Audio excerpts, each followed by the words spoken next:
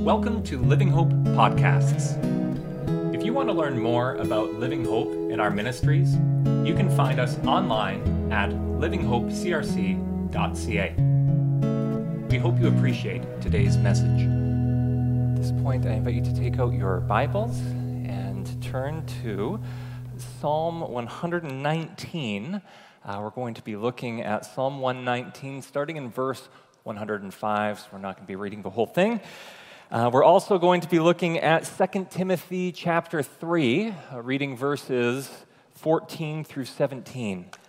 We're continuing in our series called and calling, where we're looking at what does it mean to be a people who have been called by God? How does that enter into each space of our life? And today we're going to be looking at it through two of these different images that are found in our passages this morning. Before reading, let's come before God in prayer. Lord God, may your word be a lamp to our feet and a light to our path through Jesus Christ our Lord. Amen. From 2 Timothy chapter 3. But as for you, continue in what you have learned and have become convinced of, because you know those from whom you learned it, and how from infancy you have known the Holy Scriptures, which are able to make you wise for salvation through faith in Christ Jesus. All Scripture is God-breathed and is useful for teaching, rebuking, correcting, and training in righteousness, so that all God's people may be thoroughly equipped for every good work. Now from Psalm 119. Your word is a lamp to my feet and a light for my path. I have taken an oath and confirmed it that I will follow your righteous laws. I have suffered much. Preserve my life, Lord, according to your word. Accept, Lord, the willing praise of my mouth and teach me your laws. Though I constantly take my life in my hands, I will not forget your law. The wicked have set a snare for me, but I have not strayed from your precepts. Your statutes are my heritage forever. They are my joy of my heart. My heart is set on keeping your decrees to the very end. The word of the Lord.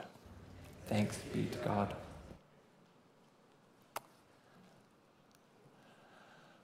All right, so one thing you might know about me is that I'm not a big fan of the dark. This is something that comes out or is proved to be true whenever I go camping. There's those times where you have to go to the washroom, you have to brush your teeth at night, and these open kind of green pathways that were so inviting before get a little bit more looming. We didn't see any wildlife maybe throughout the day, but you're just sure that there's wild creatures kind of lurking in the dark there.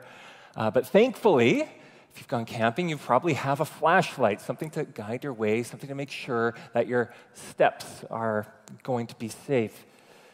Now, there's also those times, though, where it's completely overcast, where there's no moon, no stars there, and when you turn off your flashlights, you just get a few moments of pitch black darkness.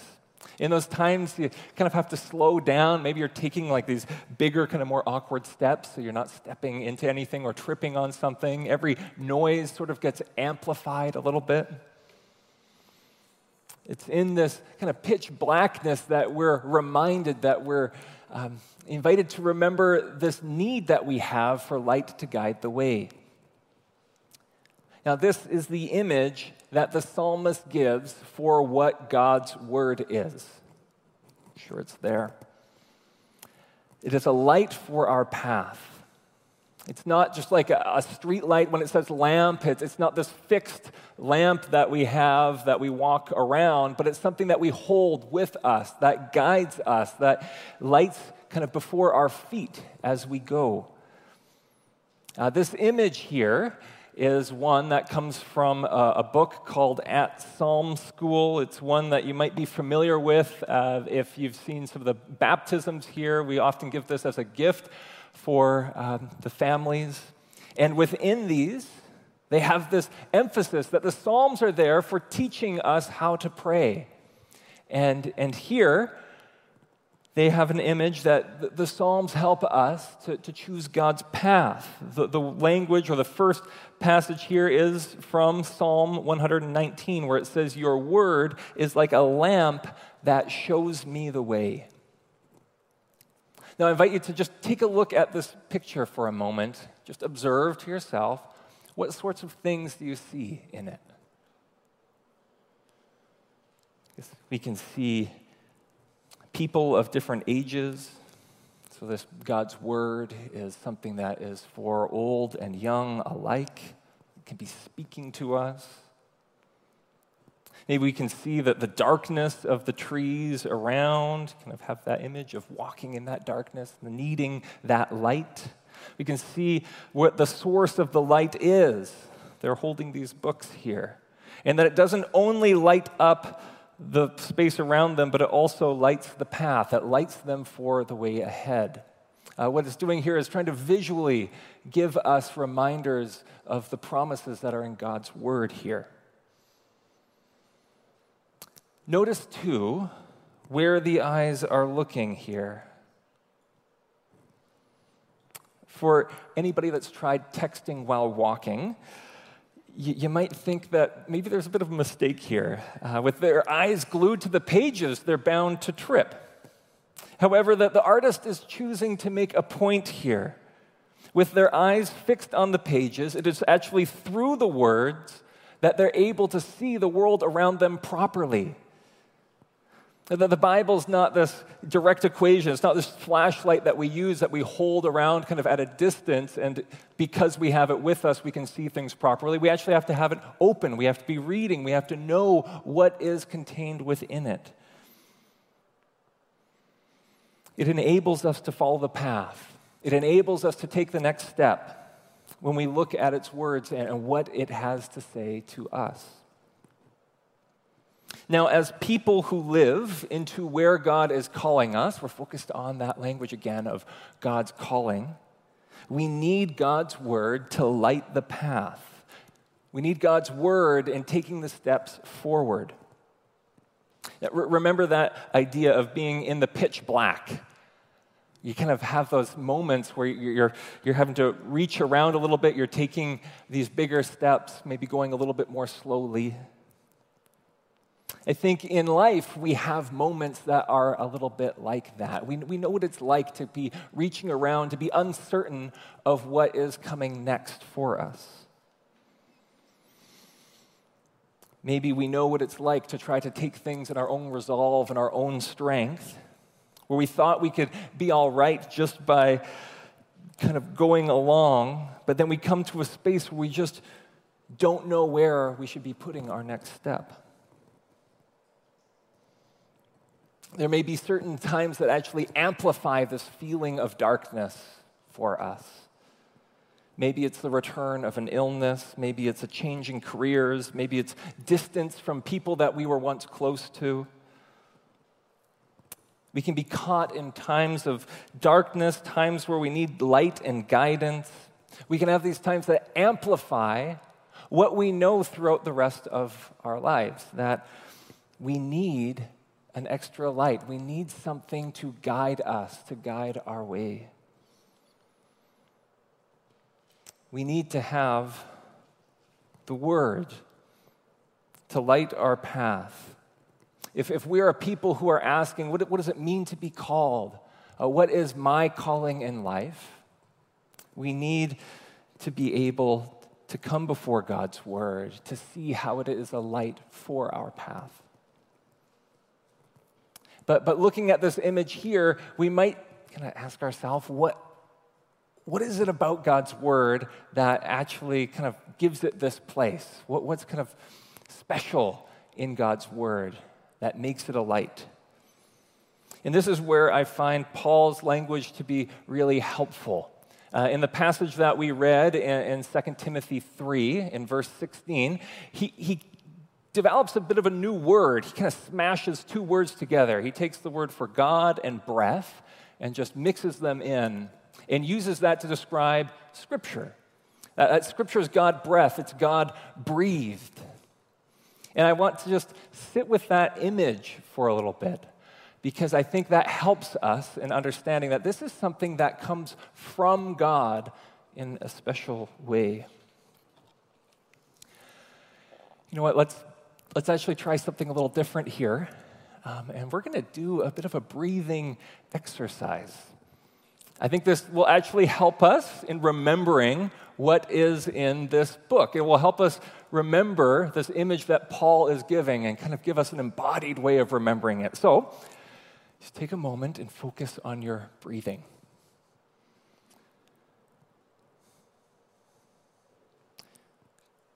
Now, you're encouraged to open up your chest. Just allow from where you're sitting, straighten your spine maybe, have your shoulders back a little bit. Gently, we don't have to force it. Imagine that you're breathing directly into your chest. With each breath, become aware of that space that you create inside of yourself. Notice your chest and your stomach expand as you breathe in. You can see them expand like a balloon, stretching out in the space in front of you. Now, if you're able, pay attention how you breathe in. It also expands to your sides. And as you're noticing this, you might also notice how it's pushing on your back as well. Notice it kind of pushing out in all four directions, how the air coming within is kind of swirling around within you. Pay attention, too, to the quality of the fullness inside, how the air actually fills you up. You might encounter this fullness even more if you just hold on to your breath for an extra second, like pinching the mouth of a balloon before slowly allowing it to release. Hold that image in your mind as you just take a few breaths.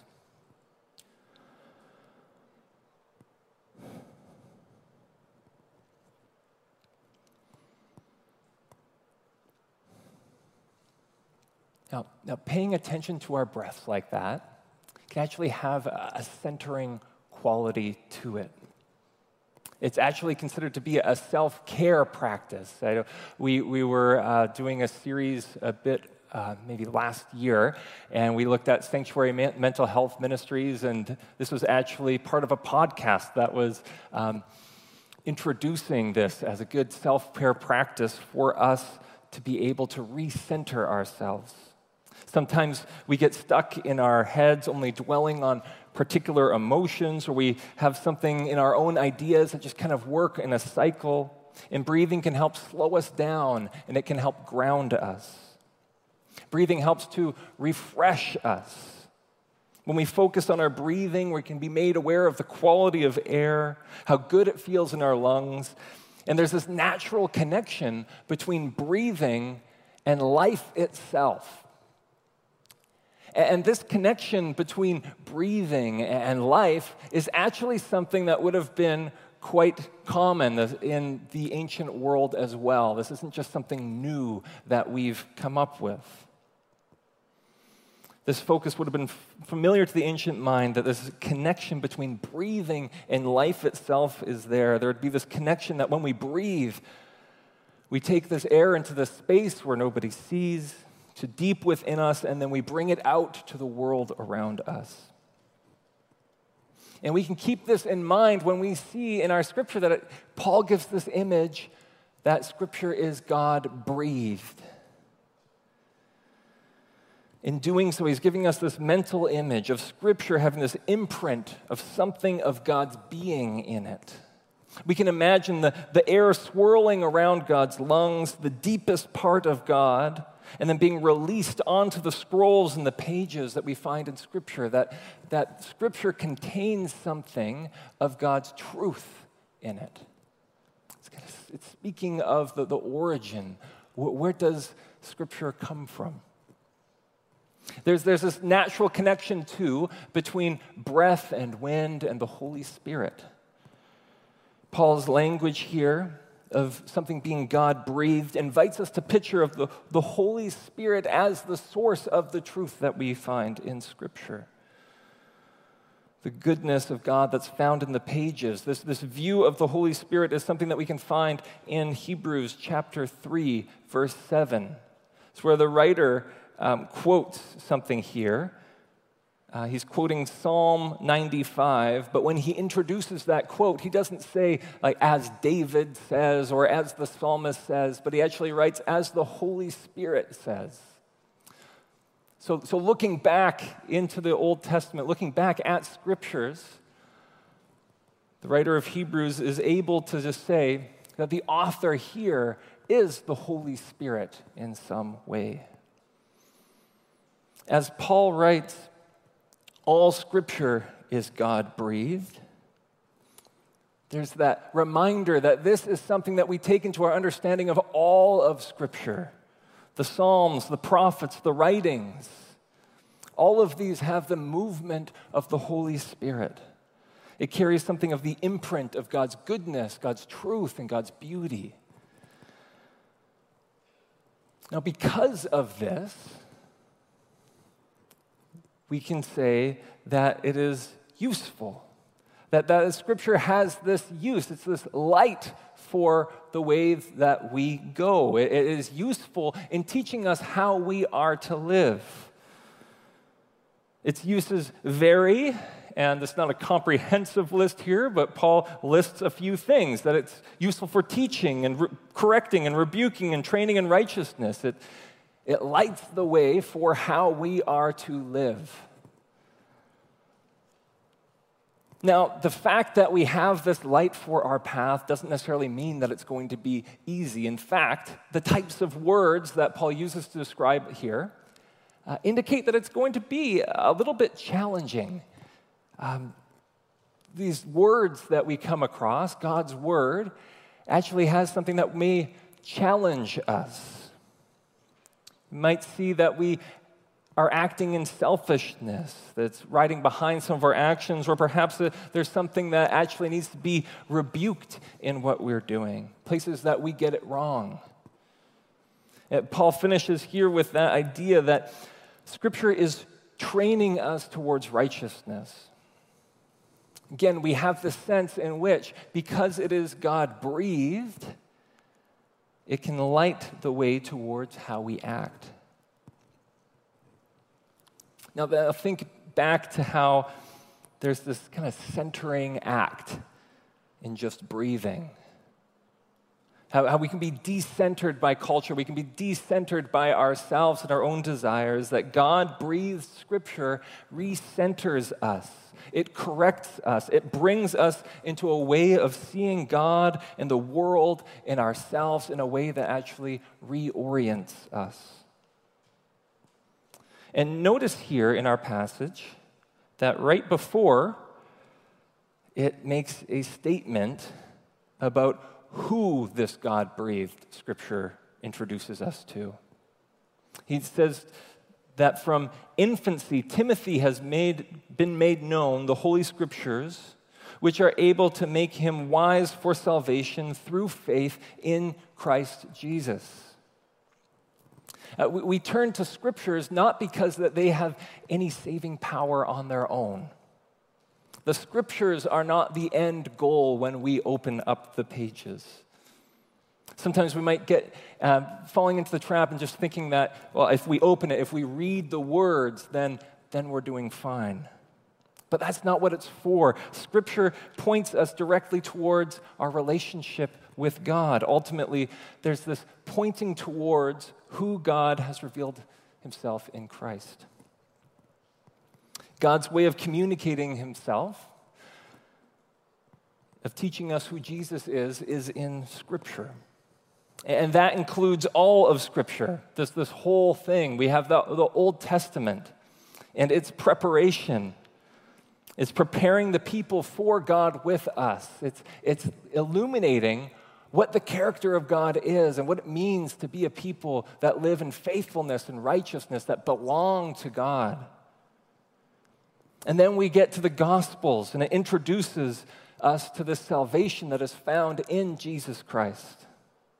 It introduces us to his teachings, his compassion, his healings, his passion, his suffering on our behalf, his rising to new life. And the rest of the New Testament is filled with all these just different examples of how we are to live in light of that. So we're invited to approach all of Scripture here with an openness, too, of how it can speak to you through the Holy Spirit. Now, lastly, I want to also have a word on why Scripture as God-breathed equips us into calling. And that's because whenever in Scripture we see that something is God-breathed, it's also something that's alive. When God breathes in Genesis chapter 2, verse 7, into the lump of clay, it becomes living humanity. And there's other examples throughout Scripture of God breathing and the thing becoming alive. So that here before us, we have something that is meant to be a living guide for a living people. Now, perhaps a helpful analogy, just to help us remember this, is from a wildlife painter who is renowned for his lifelike images. I couldn't find the actual paintings, so this is something to help you remember. He was actually particularly famous for his birds. There's a few there. People would buy his paintings, particularly bird watchers, because of just how closely they resembled it, how deeply detailed they were. Now, I guess one thing that actually is in common between me and the author of the paintings, the painter, is that neither of us used live birds as our cues. If you believe it or not, I drew these from memory. But the other person, what came as a shock to a lot of people was that the painter also never worked with live birds. Each bird was killed and stuffed, and then he would paint it then in any of the positions that he wanted. He had gotten so absorbed in depicting something, in being able to show all the details within it, that he forgot that the beauty that was in there was actually that it was supposed to depict something that is living. Now, the analogy for Scripture, how we understand Scripture, can actually be much the same here. When we're looking at Scripture, we can kind of tend to get stuck in the details, thinking that if we just look hard enough and long enough and we can just make sense of it, that if we can take our little tools to dissect it, it can give us the impression of something that is alive. But sometimes these things actually bar us from encountering the Word itself, that it can actually prevent us from seeing that the Word is something alive, that it's directing us into a relationship. We can make that same mistake of the painter who found something that's living just a little bit too challenging. It was too dynamic, too hard to work with. He preferred to work with something that wasn't alive because it was safer. It was more predictable. Once the bird was stuffed, his job actually transformed. He was now trying to appear to make something look alive. And we can get caught into that same trap, thinking that we need to do that to the Bible. We just need to find the right Bible study that just makes the Bible interesting and relevant again. We can make the mistake in thinking that our job is to take something dead and make it seem alive. But that's not our goal. Instead, is to actually open ourselves to the mystery and the beauty of God revealing Himself to us. That we are to be a people who open ourselves to something that is alive and equips us in such a way that all of God's people may be thoroughly equipped to every good work. So in opening ourselves to this God-breathed, alive word, we open ourselves to an encounter to God through the Holy Spirit who is forming us. Now there's a simple application then for all of these things. We are to first be a people who set ourselves before the Word. We keep these words before us as things that light our path as we discern our callings, how we are called to live in the world around us. And if there are times where we are decentered by our passions, our desires, the world around us, the God-breathed Word recenters us and anchors us in the hope that we have in Christ Jesus. And let's remember that the Word of God is a living Word, that we don't need to resuscitate it. We don't need to make it do anything. We are simply to open it and ask that what God may be speaking to us through it. With those reminders, let's come before God in prayer.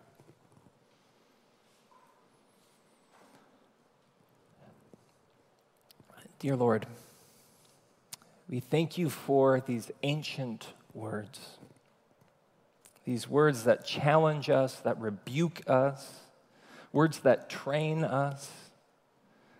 May we be reminded how these words are living, that they're not only to be read or studied, but that they may speak to our hearts, that we may see through these words to who they direct us towards. From the encounter with you, may we be changed. Through the work of the Holy Spirit, light the way ahead that we may navigate the path in times that feel dark. Light the way ahead in the midst of fears and dangers that the world may throw at us. Light the way ahead that we can make the next step, confident that you are thoroughly equipping us for every good work. Amen. Thank you for listening. We hope that you are encouraged and challenged in the message and through the work of the Spirit. Once again, if you want to learn more about Living Hope, you can find us online at livinghopecrc.ca.